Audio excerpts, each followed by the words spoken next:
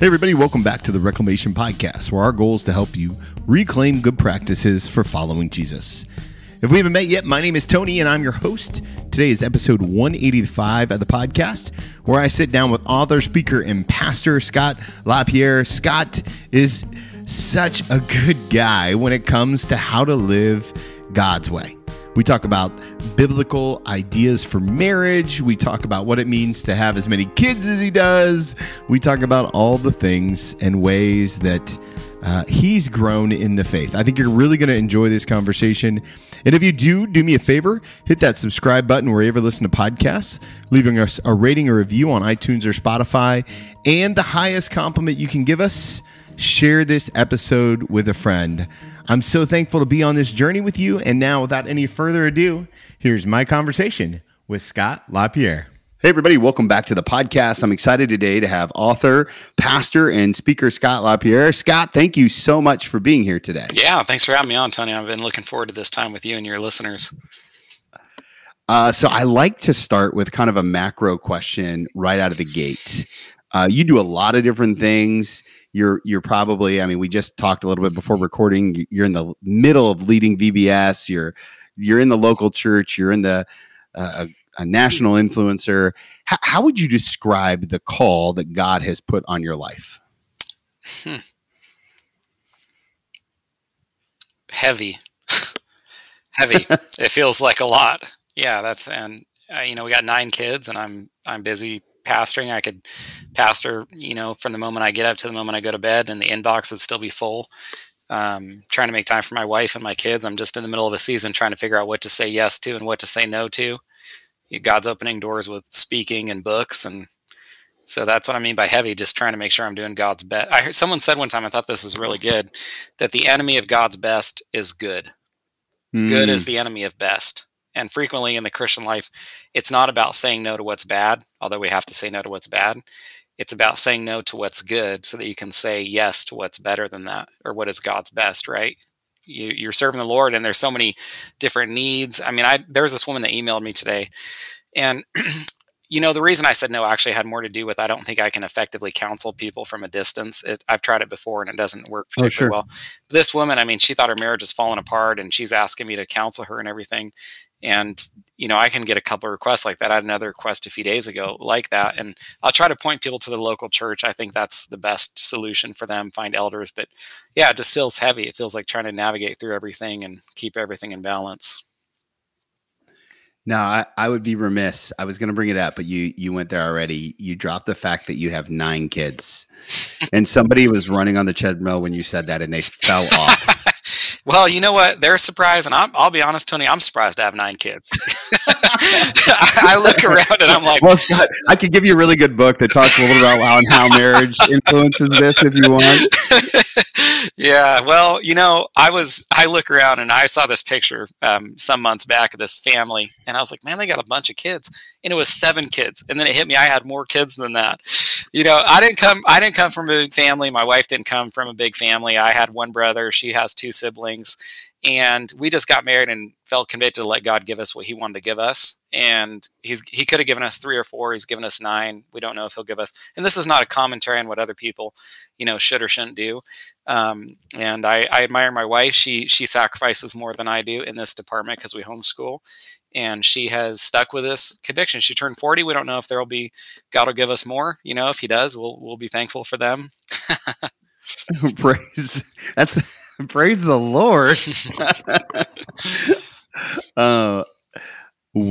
What's the one thing? I'm sure everywhere you go, people want to comment on how many kids you have. Every interview, something just like what occurred with you just now. Someone says, right. Yeah. Well, so what? Help me see something that I couldn't normally see because I'm in the cheap seat, so to speak.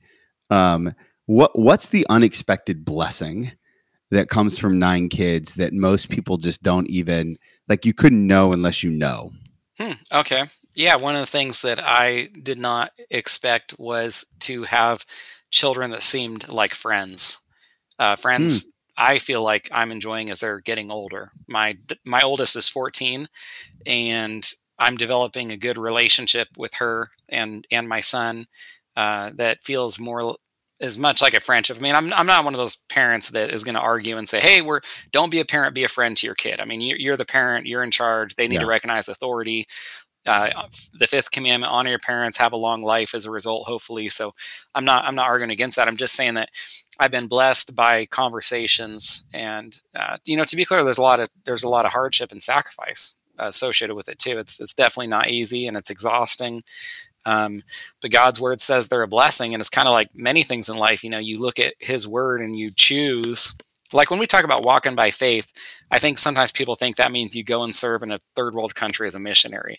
But Sure. walking by faith means you look at what God's word says and you say, I'm going to choose to believe that, whether it makes sense or whether I like it. And God's word says children are in Psalm 127 and other, they're always presented positively or as a blessing in Scripture.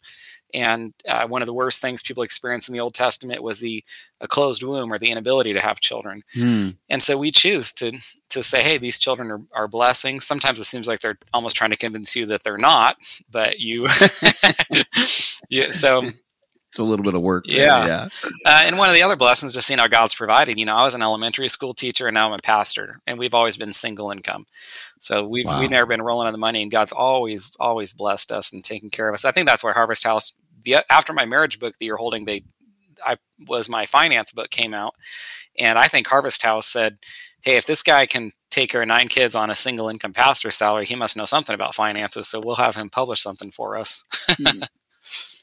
Oh, that's great. Let me just give you a word of encouragement. As that 14-year-old begins to start driving, game changer. I have a 16-year-old, a 12-year-old, and a 10-year-old, 2 boys and a princess. And in the last 3 months, my 16-year-old started driving, and aside from the increase in the insurance premium, it has been an absolute game changer. I mean, just all my Positively or kids are doing negatively? positively, Oh, so wonderful, positive. wonderful. Because here's what happens. Hey, Connor, take your sister to tumbling, Hmm. right? Hey, Connor, take your brother, drop him off at the field, would you? And we'll pick him up. I mean, it would be nice if gas prices weren't $5 a gallon, but my wife and I find ourselves stealing away more moments together because of it. So now sometimes if we all meet up for dinner or something, her and I will drive home together with no kids in the car. Thank you. That's encouraging. Thanks for and I think that says something about your child, that there's some trust there, and you've done a good job Yeah. raising a responsible young adult. So We steal Craig Rochelle saying all the time that trust is given and mistrust is earned. And so until he gives us a reason to mistrust him, we end up giving him the benefit of the doubt. I would say 90% of the time we give him the benefit of the doubt, but and I think that this kind of goes in alignment with what this latest resource is about, which is marriage God's way, because it feels different than what the culture tells us, right? That the book that you have written is very, I don't want to say traditional because there's so much connotation with that, but I would say it's an orthodox view of marriage that's more in alignment with church history. How do you know when it's time to write a book, one, and how did you know that it was time to write a book on marriage? good. Yeah, I could back up a little bit to answer that. I started pastoring, and I didn't really have any idea what marriages look like in the church, because people come to church and they're smiling, they look shiny and everything's good in their lives. And then you become a pastor and you start hearing from people and you get this insight into people's relationships, and you see, wow, there's a lot of struggle in marriages there. And I've got a pretty conservative church, and I think I've got all these mature families, and I'm finding out that there's a lot of hurting relationships. And so I'm generally a verse by verse expositional guy, choose a book of the Bible and go through it. But I thought, hey, I need to deal with marriage here because there's an amount of counseling I'm doing, and I want to help strengthen these relationships in my church. And so I just decided to preach on marriage, and it's kind of a running joke because it was going to be the marriage month, and it turned into like the marriage year, because you kind of feel out your congregation. I mean, you've done enough ministry to know that you want to be led by the Lord, but at the same time, you're going to sense. You hope He's going to, direct you through your congregation as well. And so I'm kind of feeling people out, and they seem to still be hungering for this topic. And I was really enjoying the studying and the sermons myself, and just being challenged as a husband. So I'm, week after week, and then it's month after month, I came out with these, marriage sermons. And just to let you know, or let your listeners know, you would already know this, but there's kind of two camps of preachers. You have the guys that have like notes that are very abbreviated, and then you have guys that write their sermons out super thoroughly. And I'm in that second camp of like super thorough manuscripted sermons. Yeah, so you're doing like 1,500 words a week. I'm doing like 4,000 words per week, polished, refined. Yeah. And actually, it was more than that back then. I think I've trimmed it up some. And so my wife's watching these sermons because we go over them together each week. We had a family in the church that sends kids over to watch our kids so that we have this time together to go over the sermon. I pour a ton into every message, and Katie says, "Hey, every sermon is like a love gift to our church," and I poured my heart into it. So back up some years ago when I'm preaching on marriage, and my wife's already been noticing how much I put into my sermons and telling me that I need to write a book from these sermons, because you kind of step down from the pulpit and that's the end of this message that you just poured your heart into. And so but I was so busy at the time, Tony, that I just kind of kept putting her off. And then I finished this marriage series and she's like, "Look, this is it. This is what you need. This needs to be your first book.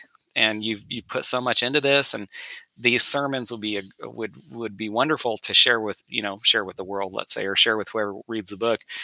And so you probably don't know this, but what you're holding is the republished version. I self-published a marriage book. It was called Marriage God's Way, and it did, surprisingly, by God's grace, well. Kind of shocked me for a self-published book.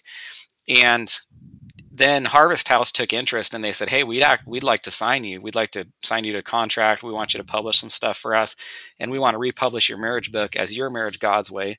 So that's the republished version from Harvest House. And I wasn't even really looking for that because I thought the book was doing pretty well. So that was what was behind it. My wife's encouragement, and Genesis 2:18, it's not good for man to be alone. I'll make him a helper. And that's one way our wives help us. And Katie helped me because I'm not a very visionary guy. I'm not creative. I can do the same thing week after week, just come to my office, do my sermon and counseling, and thinking of writing a book's like super unattractive. And she just kept, and now I'm really thankful I did. I mean, that's why I probably wouldn't be here talking to you, and I'm thankful for this new friendship, and I wouldn't be here with you if not for, so the number of things that have developed as a result of that encouragement from my wife is pretty fantastic.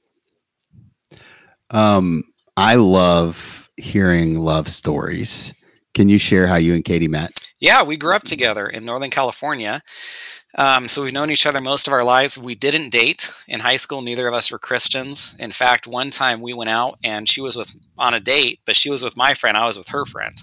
And I could have saved myself a lot of heartache. And I think Katie'd say the same if I kind of joke we should have gotten married when we were in 7th grade together or something like that, and so we became Christians in our 20s, and then started kind of reconnected because we lost a little track of each other. And it was like, "You became a Christian? Oh, you became a Christian?" And then we were just super thrilled to find out what the Lord had done in the other person's life. And I kind of had this list of essentials for any of the, your listeners who aren't married. I'd say, "Hey, you need to, if you don't want to be guided by your emotions, which is what causes many problems, you want to be guided by your list of essentials." My essentials were like, I'm going to be a pastor. I need a pastor's wife. I want to homeschool. I need a woman that wants to homeschool, and there's a lot of women that didn't. I want to let God plan our family or give us as many kids as he wants. And there's a bunch of women that didn't that didn't like that. They kind of hear the homeschooling or pastor's wife and they're like, "Hey, you seem like a nice guy, but see you later." And they don't want anything else to do with me. And then I meet Katie and it's like, she's going along with all this. And we got engaged like in a month or something. And I mean, we had some history from growing up together, but yeah, she's awesome. A fantastic woman. So thanks for asking about that. Yeah, one of the things that I love in that idea of having a list of essentials is that it takes out the most dangerous person in the equation, which is me. Well, you nailed that. Very well said. And one of the things I say a lot is that your feelings are real, but the narrative around them may not be. And how many people we talk to? I'll be doing marriage conferences and women come up to me. I do an amount of them throughout the year. My elders graciously give me weekends to do that. I think they recognize God's given me this ministry, and I really love doing marriage conferences. And I'll be there, and it's frequently a woman comes up and says, "Hey, I'm listening to you talk about men being spiritual leaders." I put a big emphasis on that. And they'll say, "My husband won't pray with me. He won't read the word with me. And, what can I do about it?" And honestly, Tony, the Bible tells us how to avoid messes, but it doesn't always give us instruction to get out of messes we've made. And if you've married if you married an unspiritual man, you might be married to an unspiritual man for good. And I can't, a woman comes and she thinks maybe in 5 minutes, I'm going to be able to tell her how to make her unspiritual. Long dedicated prayer is the only answer I got. Yeah. And it's like, what am I going to, basically she was guided by her feelings is my whole point. I'm agreeing with what you're saying. Yeah. She looked at him and she was controlled by feelings and emotions and didn't look objectively at whether he was a spiritual man or not. And now she's going to be spending her life with him. So now I'm interested to get your opinion on this, because I if there's one drum that I beat all the time, it's that the most important thing you can do for your marriage is pray with each other and over each other. And like, I won't do a wedding unless people commit to it. Like in my ministry time, I just think it's just that important that if you're not going to pray together, and mostly it's out of selfishness, because my marriage almost fell apart and a counselor gave that word to me and I was a pastor at the time, but I wasn't doing it. And it saved my marriage. It's just so hard to stay mad at someone who you have to go before God at every night and say, protect her head, protect her heart. I'm curious, one, thoughts on praying together as a couple. Sorry about that mini sermon. No, and two, is what's the single most important thing that you recommend to couples? I'd love to hear it. Yeah, I'm glad for that sermon. It challenged me because we're praying as a family. And when you said that, I thought, I'm not praying enough for my wife. We have our evening prayer time. Everyone comes together, we're round all the kids up, and this is how we conclude our evenings. But I'm probably not praying enough one-on-one with my wife. But along the lines of what you're saying is families or couples need to gather around God's word. I push that more than I push almost anything else. And I'll tell people, because I'm convinced of this, if you'll have a Christ-centered home, which is to say a home that's gathered around God's word, is prayerful, is reading the word together, then I think a lot of issues are going to have a way of working themselves out. So people come and they say, hey, how do I fix this? How do I fix that? I almost always move from that. They're talking horizontally. They're looking at problems in their relationship with their spouse or their children. Those are all horizontal things. And I pretty quickly try to take people to the vertical. And I say, hey, if we can strengthen this vertical with Christ, I think a lot of these horizontal issues have a way of working themselves out. And so I tell people, I stress it at marriage conferences, families need to be gathered around the word, and much of this responsibility to do so rests on a father or husband's shoulders. And a lot of time men come to me, and I kind of notice this, Tony, and we project ourselves on others. So, cause you're comfortable doing this, you're a speaker, you can be in front of people, and you'll be comfortable doing things and assume other men are too.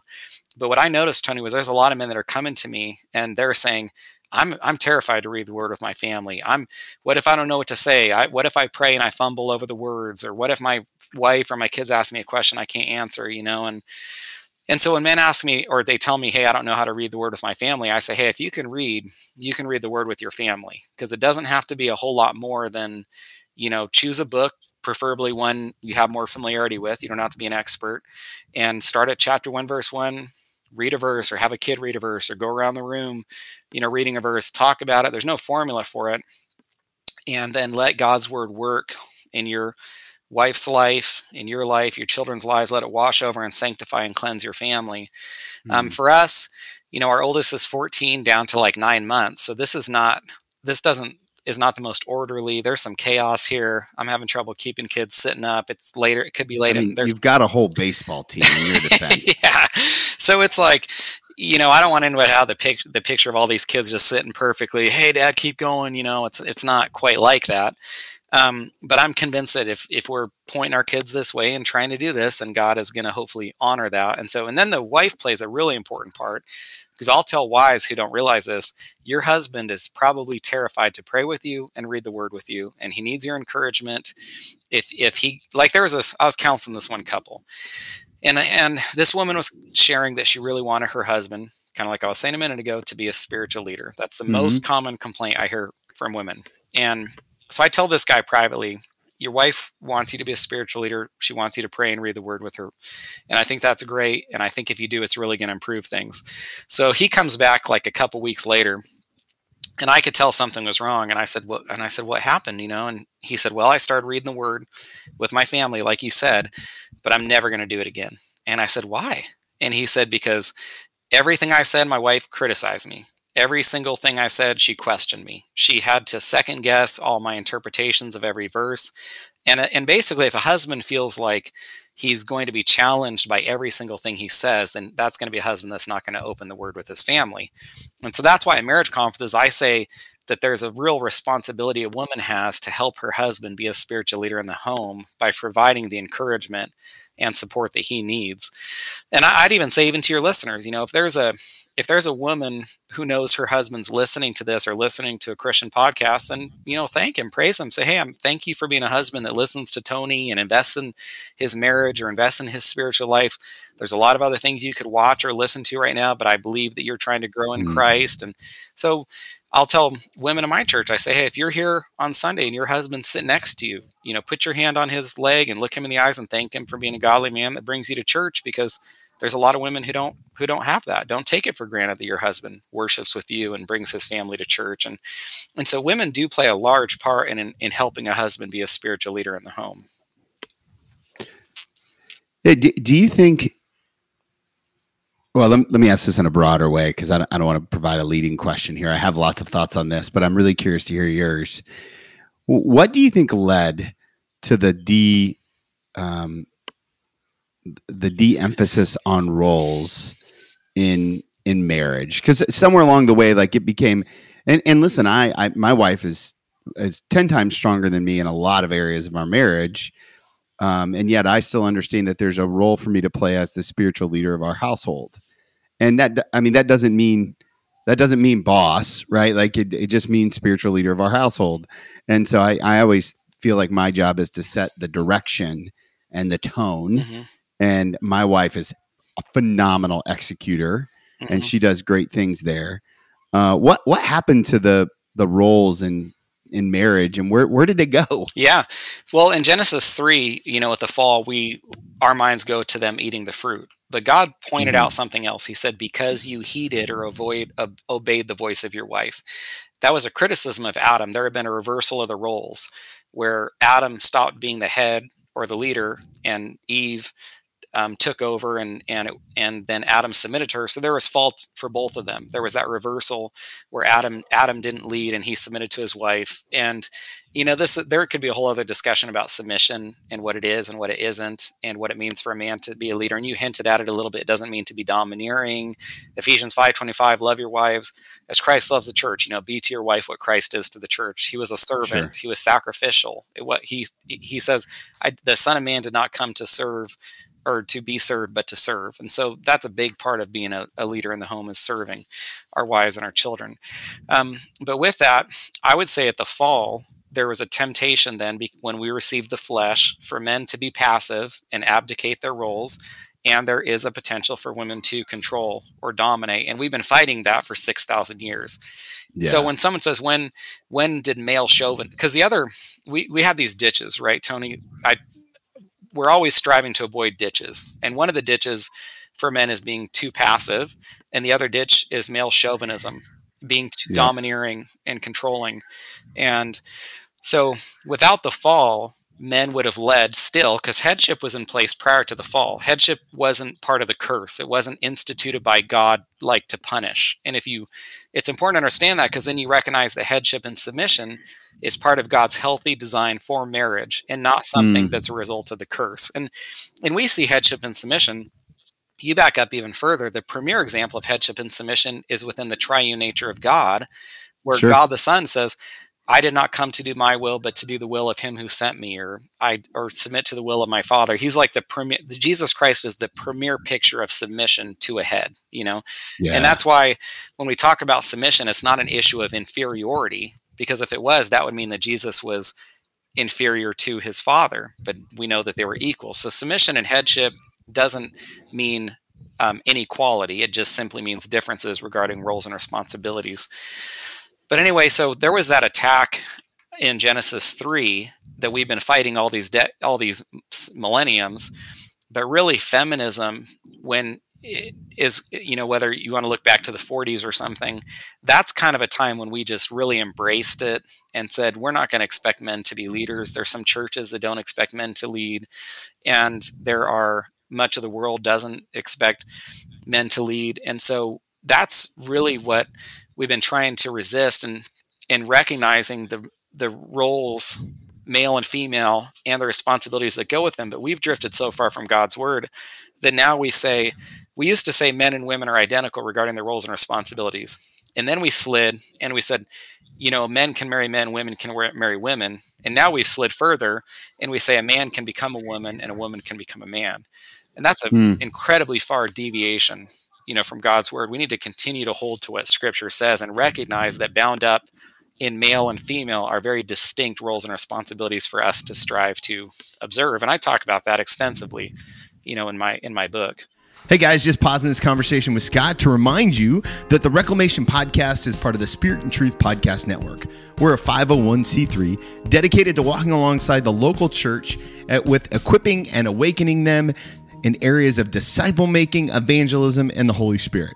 If you want to learn more or get connected, check us out, spiritandtruth.life. That's spiritandtruth.life. Now let's finish up this conversation with Scott. Yeah, and that's not a punishment. That's in fact a gift, right? That in the roles we get the fullness of life with Christ as Christ intended it. And when we slip away from that role, there's consequences, right? I'm with you 1,000%. I mean, if people say, "Hey, how do I have a healthy, joyful relationship, marriage?" I say, do your very best. God is the author of marriage. He created it. He knows what provides joy, happiness, blessing. Tony, people come to me at times and they say, "Hey, can you pray?" We got a young woman in the church that has cancer, or we've got people that want to have a child, and they come and they ask me to pray. And I don't know whether God is going to answer this prayer. So I have to pray differently than I can pray for marriage, because with marriage, I can pray that marriage is a gift and a blessing because God's word tells us that that's what he wants marriage to be. Right. And so when people come and they say, "Hey, my marriage is struggling," I don't pray like I'm praying for cancer, because I don't know how God will answer that cancer prayer. But I do know he wants marriages to be strong and healthy and joyful. So then I pray with them and I say, "Hey, God wants, it's not a blessing right now. You're not experiencing joy, but I know that's what God does want for you. But for you to have it, you need to strive to obey what he has written in his word and embrace the commands that he has given. Whether you like them or not, that's how we have the fullness of joy and peace that he offers." Yeah, I love that. My friend of mine, Carlos Whitaker, who was on the podcast, he says we have to pray the promise, not the problem, right? And the promise is the marriage, is the fullness of life with Christ. And oftentimes we're praying the problem when we need to pray God wants to bless marriages. This isn't, it's not a secret. He's not hiding cards, right? And I want to get into the word that you use in the book, and it talks about a man should agape his wife. And I've never heard it said that way, and I'm hoping you might be able to unpack that. Yeah. I think I know what you mean, but draw it out for us. Yeah, good. So, we're familiar with English, right? And we miss some of the bizarre aspects of the English language because it's all we know. But if you think about it for a second, I'm going to use the exact same word when I say I love popcorn, or I love wrestling, or I love my wife, or I love my parents, or I love my kids. Now, hopefully, I love my wife differently than I love popcorn, right? Or hopefully and we recognize we love our parents differently than we love our kids, than we might love our neighbor or our friends or chocolate. But we all have this just one word. Well, in other languages, like let's just deal with the Bible, the New Testament's written in Greek, they had multiple words for love. Eros, related to our word erotic. There's nothing wrong with it, but it's a strictly selfish love because it's based on physical appearance. And someone said one time before they said, "Hey, when you get married, remember two things that can affect your marriage: gravity and time." And they just meant like, and so Eros changes with gravity and time. Phileo, like Philadelphia, the city of brotherly love. Phileo, that's a friendship love, like the love you have for a good friend. Storge is familial love, the natural love like parents would have for their children. These are all different Greek words for love. But then agape, that's the premier love in Scripture, which is a sacrificial, unconditional love. It's only used a couple times in the Bible, and it's the love when John 3:16, "For God so loved the world." It's an unconditional, sacrificial love that he has. And I think one thing I'd probably say about this is we have this very unbiblical view of love. Love to us is this feeling or emotion that comes and goes. It's not a choice, where we don't think it's a choice. But if you read 1 Corinthians 13, the love chapter, it's all verbs or actions. It's not emotions or feelings, because it's what you do. It's how you choose to behave towards someone. Love is patient, kind, all those things, right? And but the world acts like, you kind of get shoot by this little baby with a bow and you can't help it, and then suddenly you fall in love with someone. And that allows people, a guy, for example, to come home one day and he has not guarded his heart, and he's developed feelings for some woman at work. And what happens? He comes home and he says, I feel like I've fallen in love. We say, I've fallen in love. I fell in love with this woman at work. And we act like it's Sure. an accident. We couldn't control it. Or someone says, I don't feel like I love my spouse anymore. And that's a totally unbiblical view, because they're acting like love isn't a choice. It's something they don't have any control over. But biblically, we choose whether to love or not based on our behavior. That's why we can be told to love our enemies, right? I mean, think about that. Jesus said, love your enemy. How can he Right. say that except you can choose whether to do it? Because you don't have good, positive emotions or feelings for your enemy. And so agape is an unconditional, sacrificial love that loves even when it's not reciprocated. And that's why there's no if. It doesn't say husbands love your wives if they respect you, or if they, recognize your headship in the home or treat you the way you want to be treated. It's the same love God has for us, that was willing to sacrifice and love us even while we were still sinners.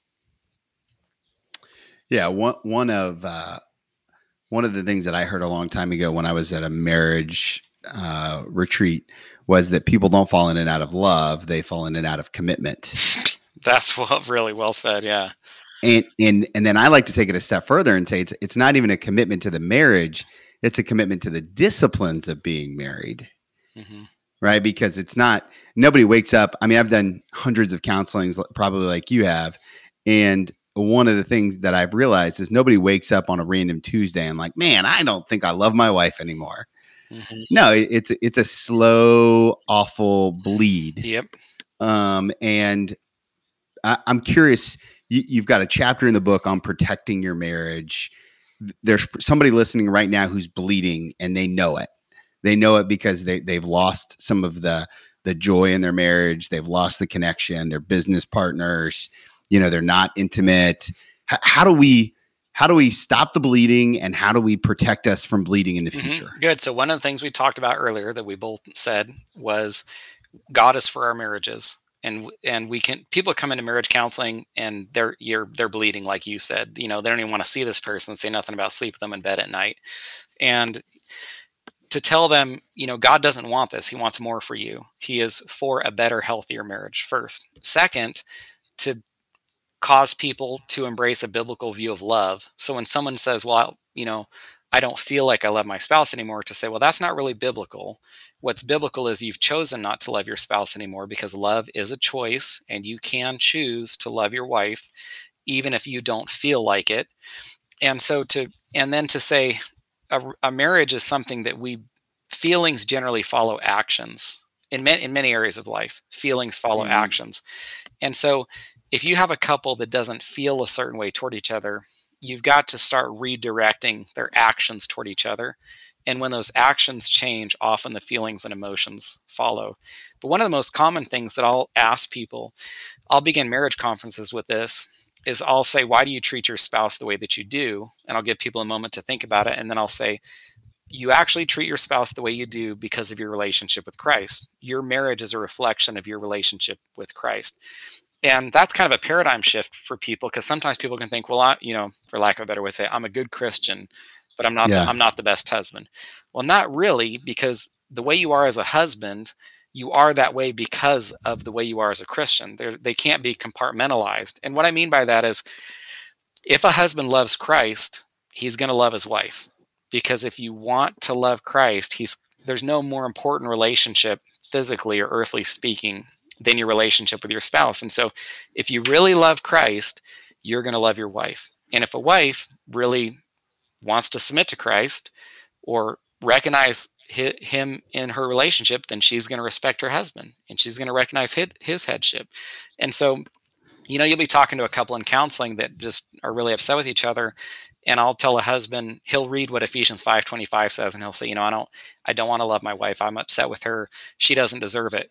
And I'm not going to argue with him, because she's a sinful person. I'm not going to try to talk him out of that. I'll say, you know what? She doesn't deserve it, or she's not worthy of it, you're saying, but who is worthy? who does deserve your love? Christ does. So think about what Christ has done for you. That's what it means to have a gospel centered or gospel fueled relationship. And a wife says, I can't stand my husband. He doesn't deserve to be respected. He doesn't deserve my submission. And I won't argue her out of that, but I'll say, you know what? But who is worthy of your obedience? Christ is. And so instead of thinking about doing this for your husband, think about doing this for Christ because of what he's done for you. You're not really ultimately serving your husband, you're ultimately serving Christ. That's good. That's real good. And again, right, if the marriage, the idea of marriage, it's not, I think part of the problem is we've turned it into an earthly contract instead of a heavenly covenant, right? Mm-hmm. Like we've shifted the whole idea that we can get out of this. Mm-hmm. When I mean, I just have always been of the opinion that the moment you allow yourself an out, you're going to take it. Mm-hmm. And so when you take that off the table, well, then you have no choice but to love, or else the next 100 years are really going to suck. Yeah. I mean, I maybe like 2 to 4 weddings per year is probably what I do. And I think at every single one of them, at the very beginning, I make the same point to people to remind them that they're entering this covenant with their spouse, but more importantly, they're entering into a covenant with God himself, that he is the third silent partner in this relationship, and that it is not just about their spouse, or even it's secondarily about their spouse. It is primarily, about the Lord. And so that's why it says God hates divorce. Let no man separate what God has joined together. And so even if people feel legitimized to divorce because of their spouse, I invite them to think about their relationship with the Lord and whether he would want them to do something like that. This is so good. I could talk about this stuff all day. I'm anxious to hear some of your thoughts on, we've already talked about 2 things, but what are a couple more things that couples can do to strengthen their marriage and discipline? So we've talked about prayer, obviously. We've talked about being God-centered, in the Word. What other go-to pieces of just, maybe this is a life perverser for someone. Yeah, man, that did not come out right. And that's yeah, I've kind of actually wanted an opportunity because we kind of hinted at it a little bit. We've talked about, headship, submission, husbands loving their wives, and we've kind of left it lingering out there. And so maybe we just, take a moment and talk about wives, because I really think if you want a healthy relationship, and I get submission's kind of this cringeworthy word, but I think anyone that's intellectually honest with Scripture recognizes that as much as it's the primary command for husbands to love their wives, the corresponding command is for wives to submit to their husbands. What does that mean and what doesn't it mean? And I'll just back up a little bit, and I'll kind of invite all your listeners to think about every organization or structure in life recognizes the need for headship and submission. And what I mean by that is, you look at an organization, they don't have 2 presidents. You look at a sports team, they don't have 2 head coaches. You go on a plane, they don't have 2 head pilots. There's always president, vice president, pilot, co-pilot. You go to get operated on, they don't have 2 head surgeons, head coach, assistant coach. And so we see the need for headship and submission in all these other areas of life, but people want to deny that need in marriage. But God, in his wisdom, has said, hey, we need this. We need this in relationships as much as we need it in all these other organizations or structures. So what does it mean? Well, a husband who's foolish doesn't listen to his wife. A husband who's foolish he minimizes his wife's thoughts and counsel. But a wise husband recognizes that, second only to the Word of God and the Holy Spirit, God is going to speak to him through his wife. I mean, if I got a major decision, there's nobody that I'm going to talk to before Katie. There's nobody's. I love the elders I serve with, but Katie is the main voice, in my life. But let's say Katie and I have talked at length about something, and we've had some major decisions to make in our lives recently. And if I feel like we should go left and she feels like we should go right, what happens when you've talked at length and you've reached this impasse? Well, that's why submission is in place. It isn't in place so that a man's wife can become a slave to him or something. It's in place so that when a disagreement is reached, the relationship can go forward. Because when a husband and wife have talked at length and they can't decide what to do, is it flip a coin or, paper, rock, scissors? No, God says what you do is the husband becomes the decision maker at that point, and the wife strives to support her husband's decision so that the relationship can go forward. And I've had women say to me, well, I would submit to my husband if I agreed with him. And when a wife tells me that, what she's really telling me is she doesn't understand submission, because submission is entirely in place for when a wife doesn't agree with her husband. If she agreed with them, it's like my kids. When I tell my kids, hey, go outside and play, they don't have to submit to me. They want to go outside and play. But when I say, time to clean your room or do your homework, that's when submission is needed. And so submission is entirely in place for when a wife doesn't agree with her husband, but God wants a decision to be made, and he allows the husband to be that decision maker. Now, for me personally, when Katie, who's got a very strong personality, I don't want to give the impression that I think Katie, is a perfect wife, but she's a neat, godly woman, and she'll look at me and we'll talk, and she'll say, "This is what I think. I have given you my thoughts, but I trust you, and I'm going to support whatever you decide." And I'm telling you, Tony, that's like a crushing weight. I mean, that's Yeah. like sobering. It's like I could, whatever decision I make, my wife is going to get behind me. I could mess up my family. I could, lose a job, or I mean, I'm not really in danger of losing a job, but I'm just kind of, making the point that it's very sobering. It causes you to want to pray and read the word. But I think many women, they don't let that weight settle on their husband's shoulders. They don't put themselves behind their husband where they feel the need to become prayerful and be in the word to ensure the right decision is made. And so what I would say to the husbands out there is trust. Genesis 2:18, it says God made you a helper.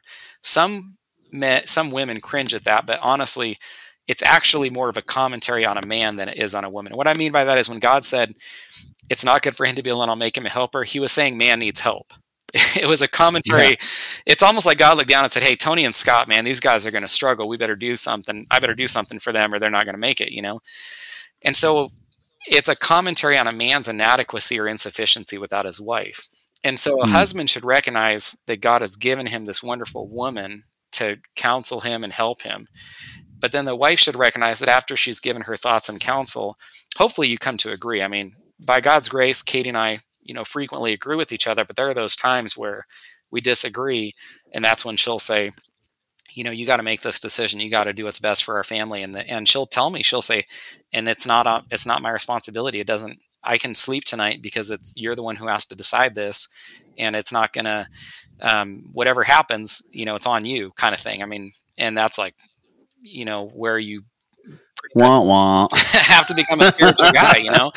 Um, and so I would tell wives, hey, put yourself behind your husband. Let him feel that mantle of leadership and responsibility settle on him. Don't put him in the driver's seat and then keep reaching over and grabbing the steering wheel, or put him in front of the saddle and keep reaching around to grab the reins. Really make your husband feel like, God's called him to be the leader and he has to lead because you're not going to do it.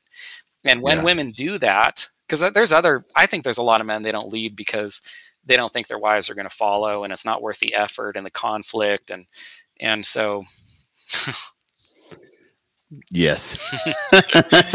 And there's a lot of wounding, right? Generational sin plays into this on a pretty high level, I think, where it becomes a glass ceiling to living into the fullness of the covenant of marriage because of the wounds, whether they be cumulative or acute trauma.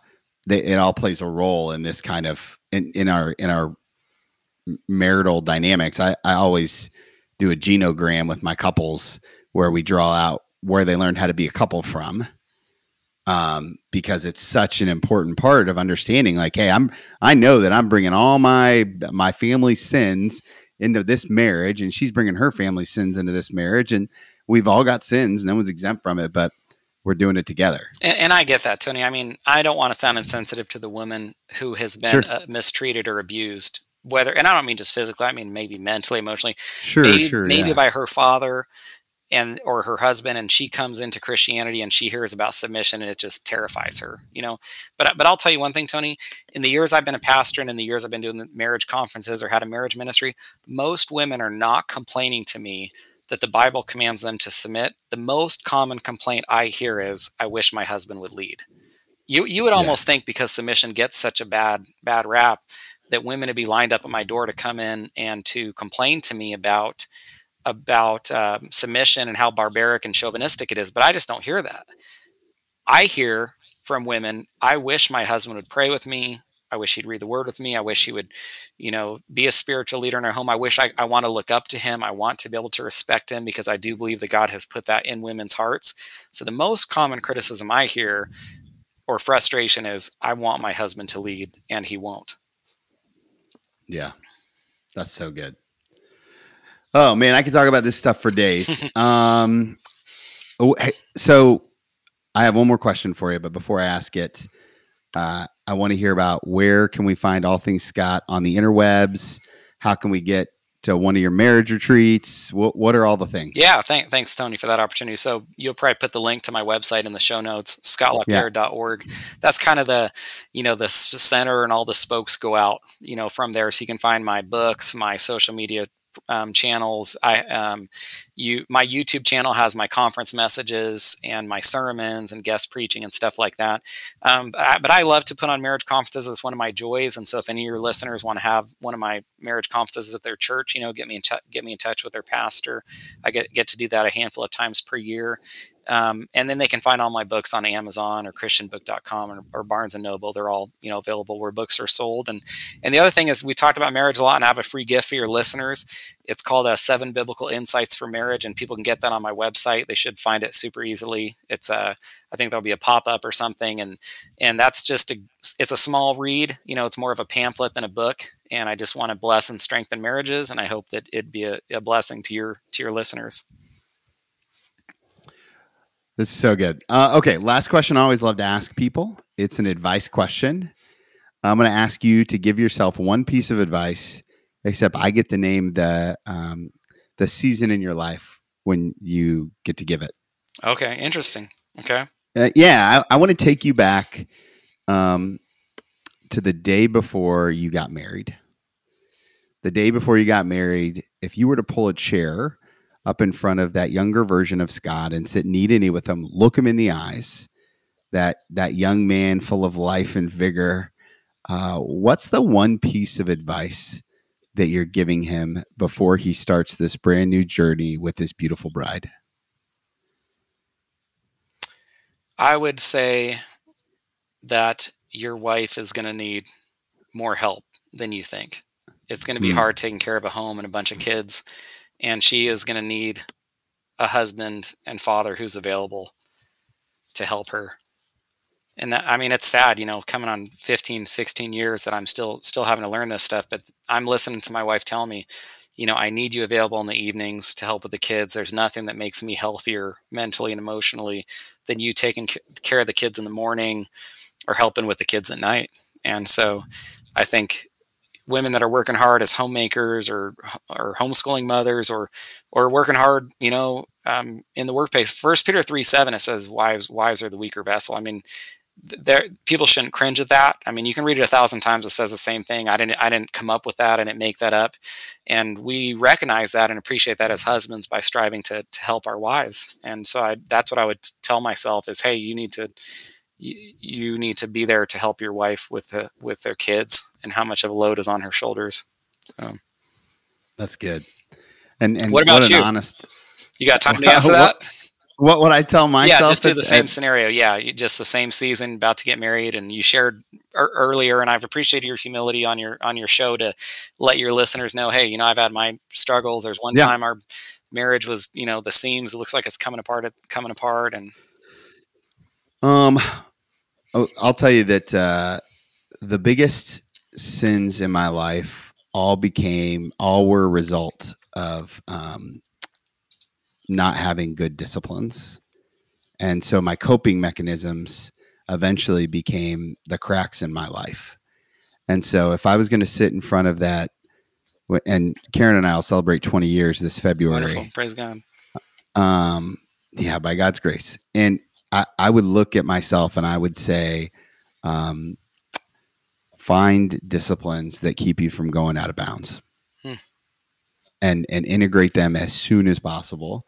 And of course, praying with my spouse would have been the first one. We didn't do that until after that difficult season. And I was already in ministry at that point, and I was hot mess express. And I wasn't leading well. So she was a hot mess express too. And I she would say that. So I always believe that good disciplines free us for joyful obedience and just the joy that comes with life. Well said. No, I like that a lot. I tell my church, hey, when is the train free? Is the train free when it's going off the rails, crashing into a tree or down the mountain? Or is the train free when it's guided by those rails? And just, that's God's word. That's God's command. Those are the disciplines you mentioned, those boundaries. Yeah. That's where we have real freedom. So I appreciate your humility in sharing that, Tony. Thank you. My podcast listeners know I love to say this, so I got to squeeze it in or else they'll be disappointed, which is my number one thing that I say all the time is if you aren't dedicated to your disciplines, you'll be destroyed by your distractions. Very good, brother. Yeah. I mean, that's David, right? Anyway. Okay, never mind. We got David. That's right. Look. We got to have another episode, man. You better. We should, because I wanted to talk to you about godly sex. And I have lots of thoughts about it. Inviting God into my sex life has changed everything in such positive ways. And I really want to talk to another human about it on this podcast. And I think you'd be perfect. I'd enjoy that, man. Have me back on. We'll talk intimacy. There's a whole book in the Bible dealing with that. I know. And I feel like kind of taboo. It's taboo in the church. And I'm like, hey, I tell people coming to counseling, I'm like, look, I've heard it. We can talk about it. I'm not going to, turn red. That'd be good, brother. Let's do that. Set that up. Let's do that. Okay. Hey, the best way to make sure, listeners, that you don't miss that episode is to go ahead and hit that subscribe button wherever you listen to podcasts. Also, go follow Scott. Pick up that free gift for you, 7 Biblical Insights. I think you're going to love it. Scott, I appreciate your heart and your generosity so much.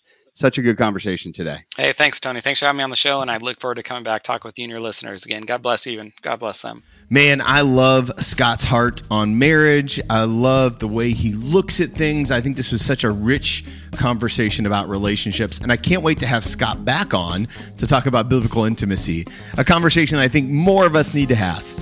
If you enjoyed the conversation today, do me a favor, go find Scott, let him know that you heard him on the Reclamation Podcast, thank him for being a guest, and follow him on all the social medias, order his book. I think you really will enjoy it. Guys, I'm thankful for each and every one of you to be a part of this community. If you want to get connected to me, the best way to do that's on Instagram at TWMilt, TWMILT. You can also hit me up on the reclamationpodcast.com. Thankful for all of you. And remember, guys, if you want to follow Jesus, you must be willing to move.